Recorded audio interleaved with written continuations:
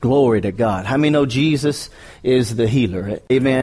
Praise God. He can bring peace like no other. I just love the Lord. Amen. I mean, he can bring peace in the midst of the storm. Like, we think peace can't come until the storm stops.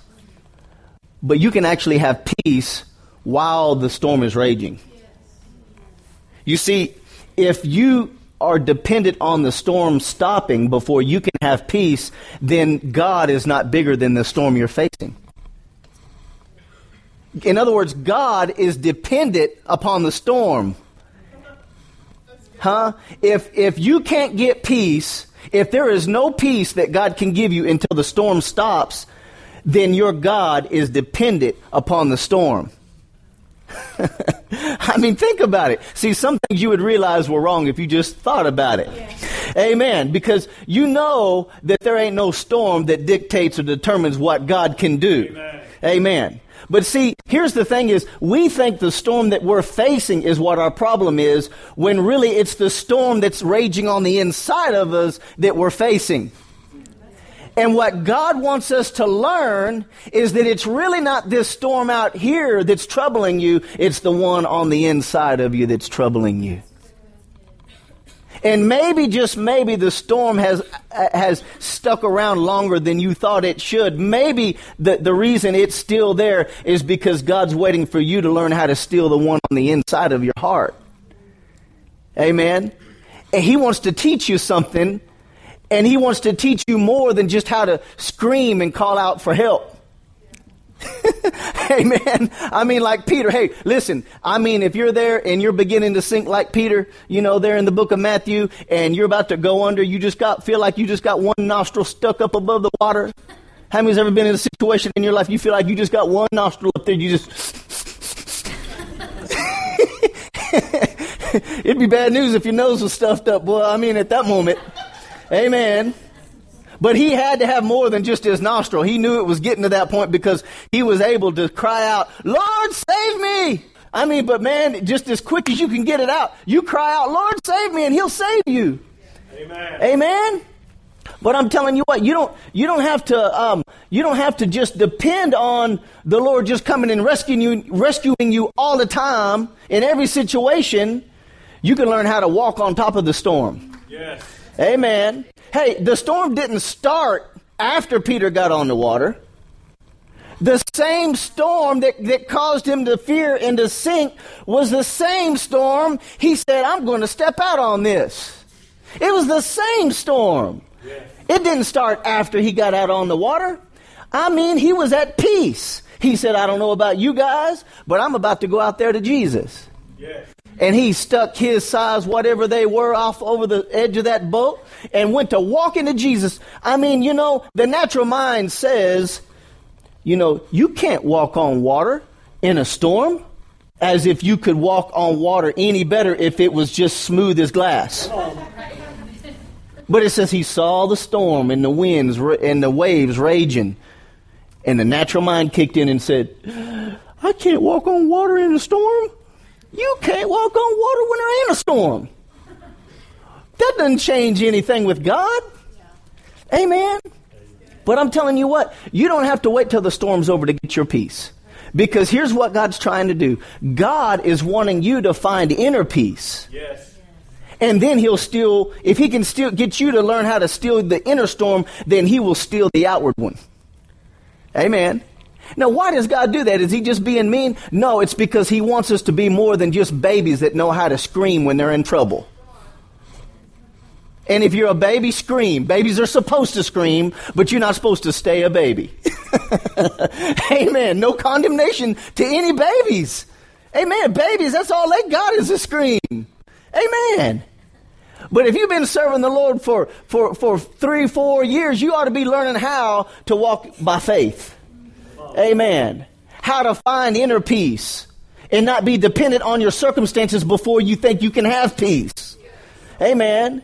And so if God just rescues us like He rescued Peter, did you notice after Peter and Jesus got back in the boat, you would think Jesus would say, man, that was so awesome. After all, you did better than anyone else. They didn't even get out of the boat. Peter, I commend you. I mean, at least you got out there, and man, you, like with our children, if they're just like taking 3 steps, we put it on Facebook. And you're looking at that video and you're like, that baby ain't walking. That baby's falling forward. And there's nothing wrong with that, but that's not what Jesus did. Here's the thing is if Jesus thought Peter was a baby, he would have congratulated him. But he knew that Peter, you've been walking with me far too long to be crying about storms. Oh, you've seen the dead raised. Come on. You've seen me cleanse lepers.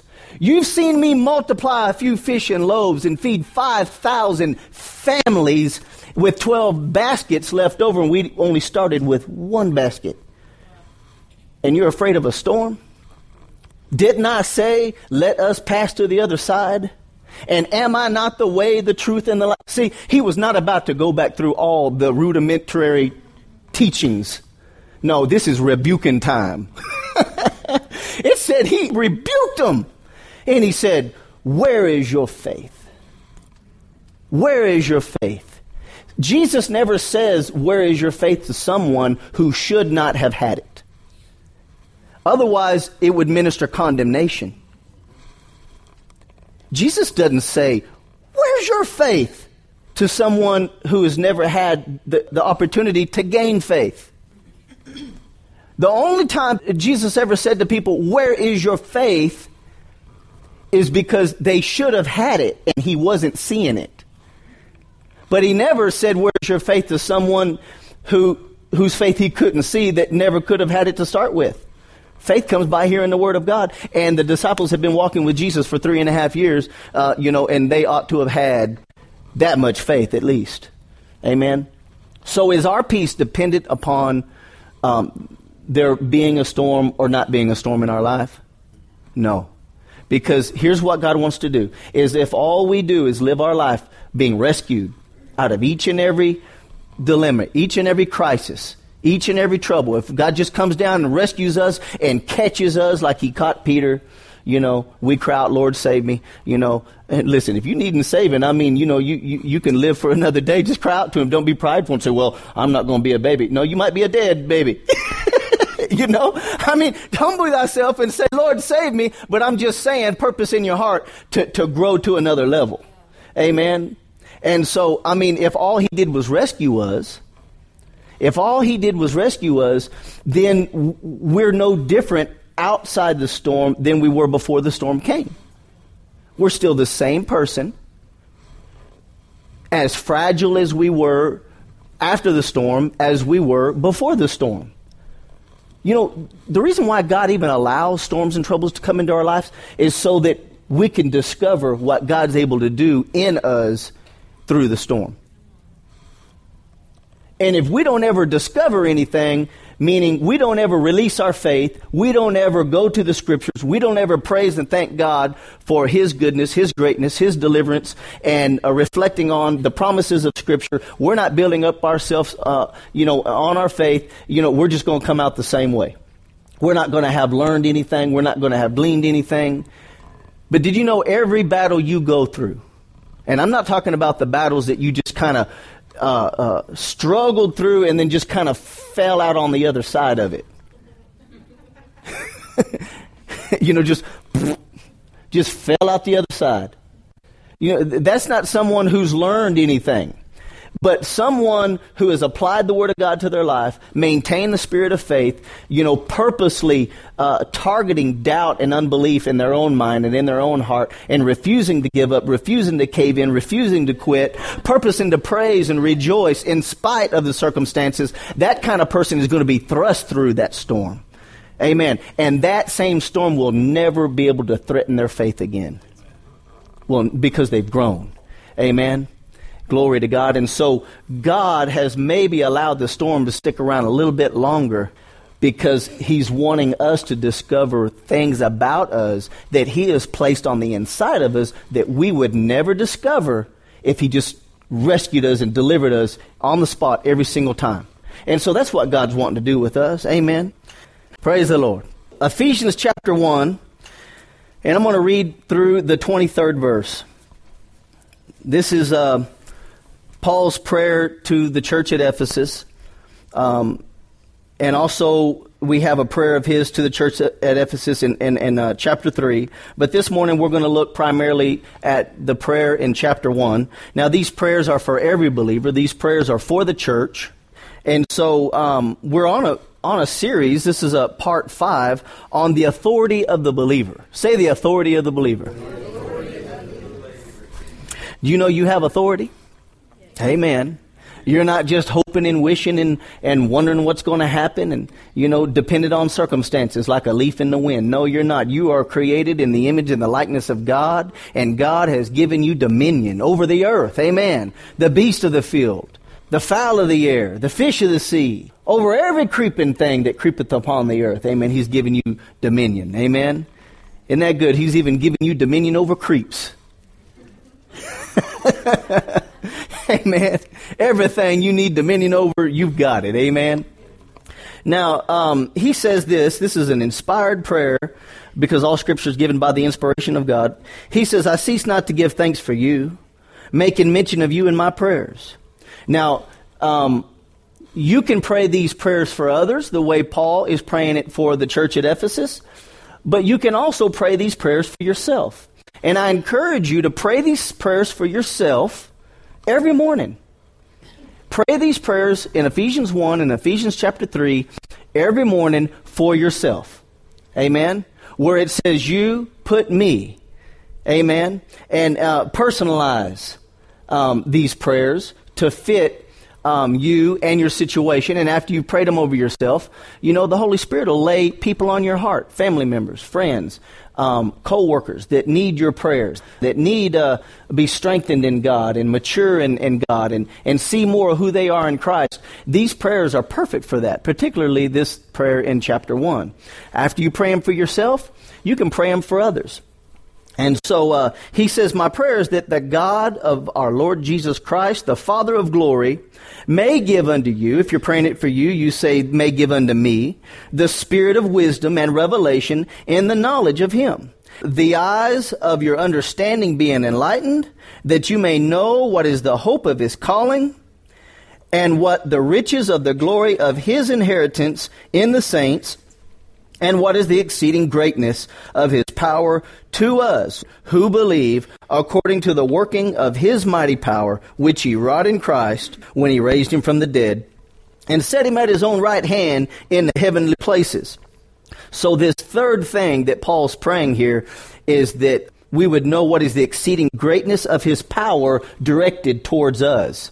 And then he clarifies what this power is, and he says, the power that God used to raise Christ from the dead with. That's the kind of power Paul's praying that we would understand. Amen. And how many would agree with me? A lot of power was released during the creation week. Genesis chapter 1, when God said, let there be light, and God created the planets, and he created the galaxies and the stars and the moon and the oxygen and the oceans and the animals, the plant life. I mean, there was a lot of power released. And you and I could really have a great deal of knowledge, just simply understanding, the power that was released at creation. But this is not the power that Paul is praying that the church would receive, the knowledge of. He wasn't praying that they would receive the knowledge of the power that created the worlds as we know it. That would have been pretty awesome to have knowledge of that. Amen. I really don't know what you'd do with that knowledge unless God wanted you to go create your own galaxy or something. I don't see that in the Scriptures. But what he does say is that you would know the power that raised Christ from the dead. Amen. And did you know there was more power released at the resurrection of Jesus than was released during creation week? It took more power to raise Jesus from the dead than it took to create the worlds. If it didn't take that much, he wouldn't have used that much. Amen. And so what we see here is that so much power was released, you're never going to understand it naturally. It's only going to come to you by revelation. It's only going to come to you by revelation, the power that was released. And listen, you don't have to know all about the power that was released that raised Christ from the dead. You only need to know the part that's going to help you in the situation you're facing in your life. Namely, the book of Romans tells us that the same Spirit that raised Christ from the dead dwells in you. Amen. And quickens your mortal body.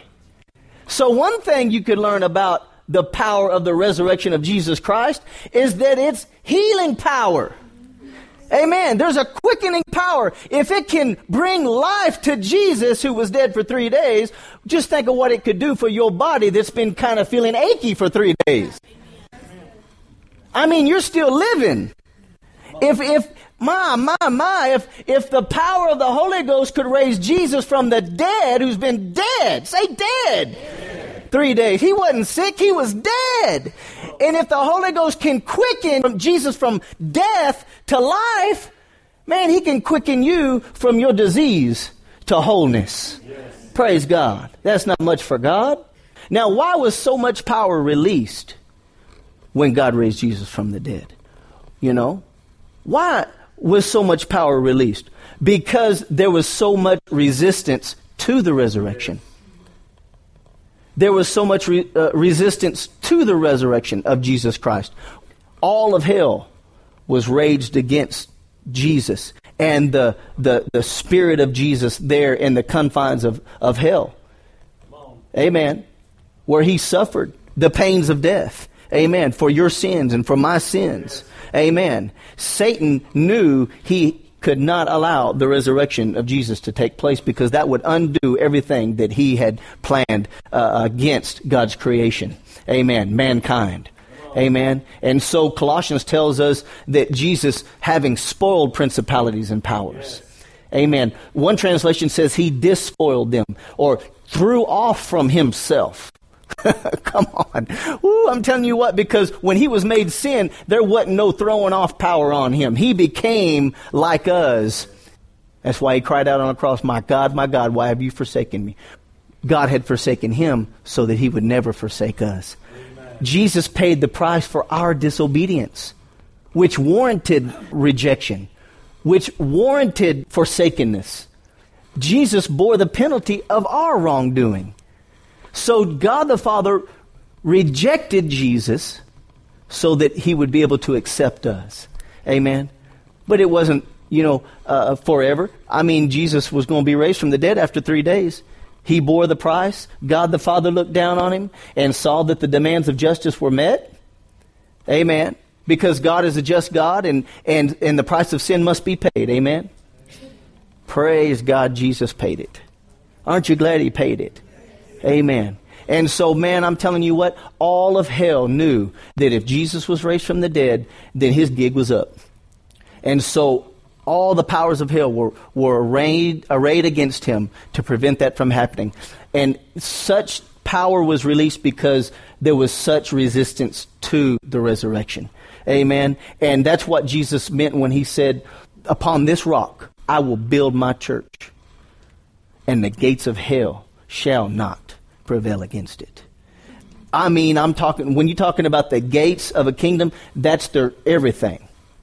That's the strength of that kingdom. You ain't got no gates, you don't have any strength. And so it's the same way in the Spirit. Amen. Jesus said the gates of hell shall not prevail against it. Yes. Amen. That means that all of hell and all of its strength, all of its power cannot stop the power of God. Amen. Glory to you, Lord. And we often think about us bombarding those gates as if we were trying to break into there. Why would you want to break into hell? No, it's talking about breaking out of there. I'm saying God wants to break us out of hell. Come on. How many know when you cried out, Lord, save me? I receive you as my Lord. I receive you as my God. You right then became a son of God. You became a daughter of God. You were delivered from the kingdom of darkness, and translated into the kingdom of God's dear Son. Amen. Amen. The gates of hell could not and did not prevail against you that day. Wherever you were at, the gates of hell at that moment in that time could not and did not prevail against you.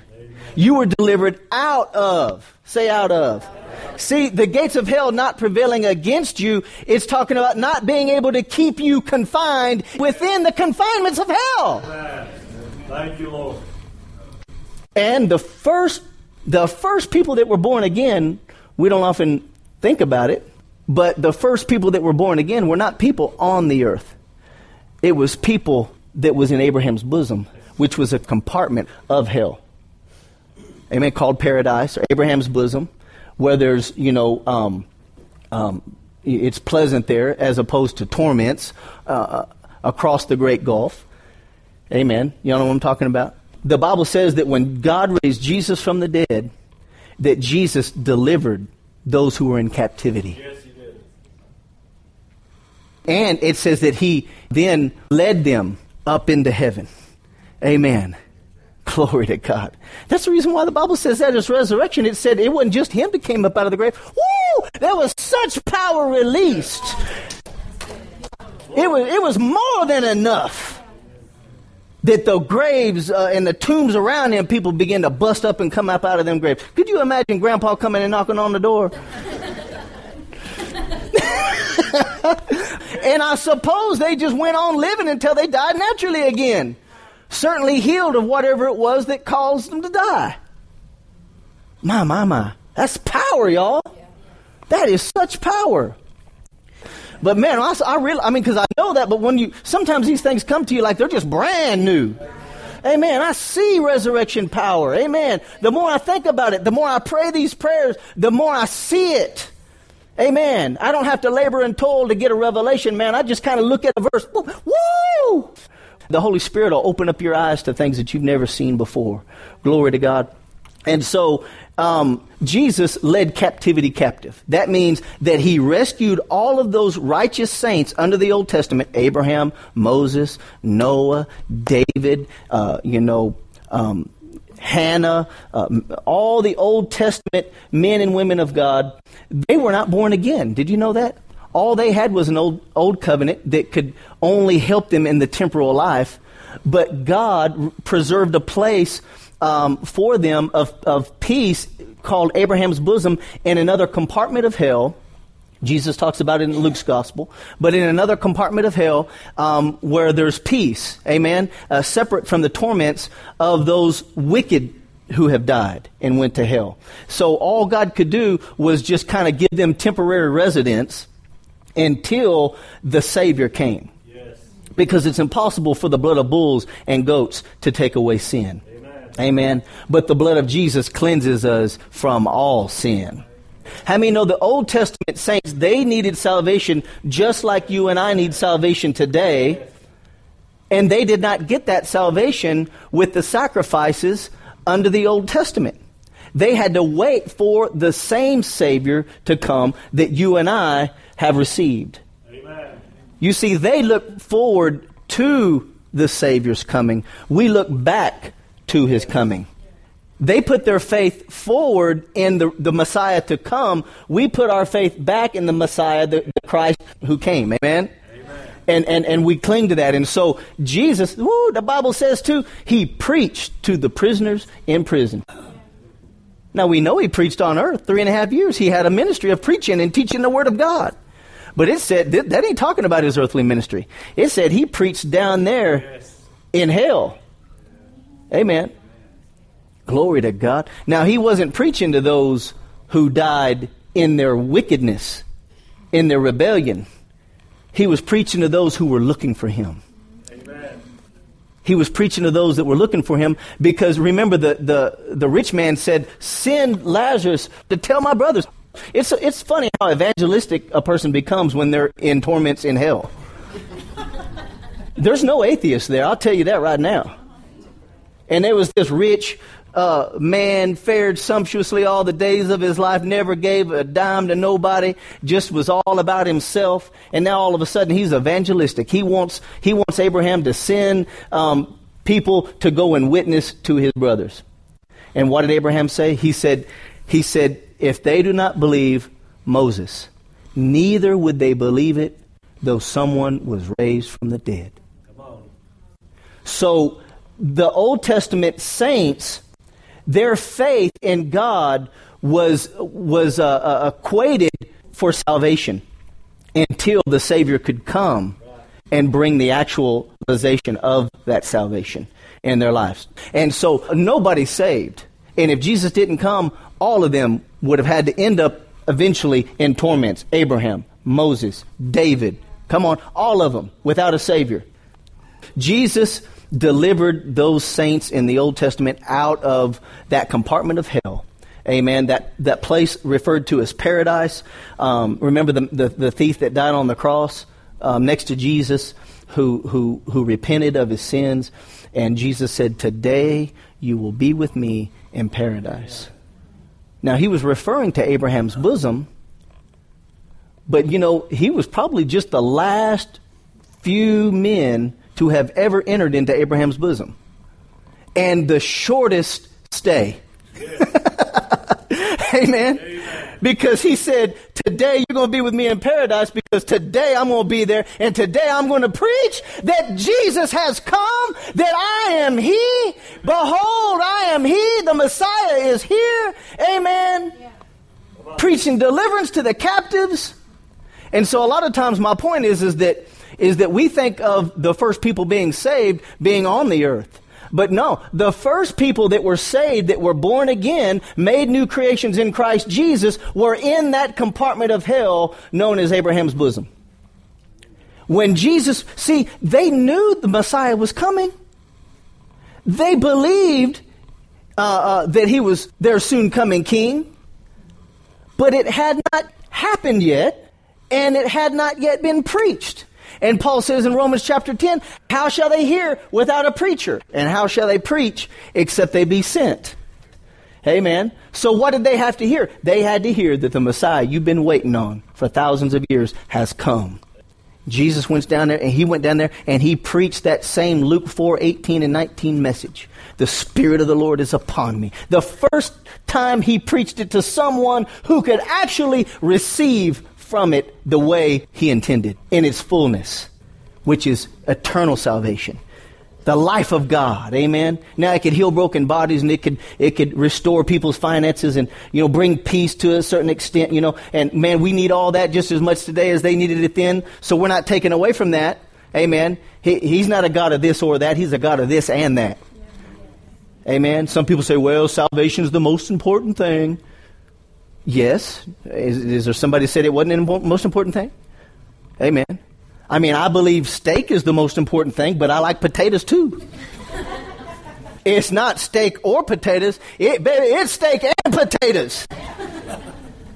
And corn on the cob. Whew. Man, I could go with that, boy. I'm going to Saltgrass today. I got a vision now. Amen. No, I don't. I haven't consulted my wife about that yet, so I really don't know. But praise the Lord. So remember, there in Matthew's gospel, Jesus said that the gates of hell shall not prevail against it. Upon this rock I will build my church, and the gates of hell shall not prevail against it. We've often thought of busting into hell. Amen. But really what Jesus had in mind was busting out of hell. In the church, we think of the church starting in the book of Acts. Okay, that was the physical, earthly manifestation of the church. But the spiritual manifestation of the church, it originated right in hell. In other words, man, come on. I mean, we think if we're going to have a successful church, we got to get as far away from hell as possible to have it. Jesus said, I'm going to show you how powerful my church is. I'm going to build it within your borders. And then we're all coming out. And your gates can't stop us. Your gates can't keep us in. Glory to God. Amen. And so there was a prophetic type of these gates of hell in the Old Testament, in the life of one of the judges named Samson. Have you ever read about Samson? Amen. It'd do you good, not just for your kids, but for you too. It'd do you good to go back and read these Old Testament men and women of God. Amen. Read about them. Glean from them. Glory to God. Stir your faith up about them. But the Bible says that Samson, man, he just went. The power of God came on him, and he just went and just ripped the gates of the Philistine city right out of its foundation and carried them off. I mean, he could have taken the city. When you take the gates, you have the city. He could have brought the Israeli armies behind him, ripped up the gate, and the Israeli armies could have taken over that Philistine city right then with no problem. You have no gates, you have no security. But he didn't do all that. He just went by himself, plucked the gates up out of their foundation, and walked off with them and let them stay asleep. And they woke up in the next morning without a gate. In other words, he says, I did that just so you know I could have took your city, but I didn't. He was a mess, boy. I tell you, when the anointing comes on you, it'll make you a mess. It'll make you a holy mess. You won't just be waiting on the enemy to pounce on you. You'll be looking for him. Amen? And so the prophetic type is, under the Old Testament, Samson, under the power of God, went and ripped up the gates out of the Philistine cities, ripped up the gates out of its foundation, and walked off with them. And that was a type of the anointing that would be on Christ, that would be on the Messiah, when he said, upon this rock I'll build my church, and the gates of hell shall not prevail against it. Amen. No enemy's gates are strong enough to withstand the power of God and the power of the Holy Spirit. Amen. Say, he has set me free. Say, I am redeemed by the blood of the Lamb. Amen. Praise God.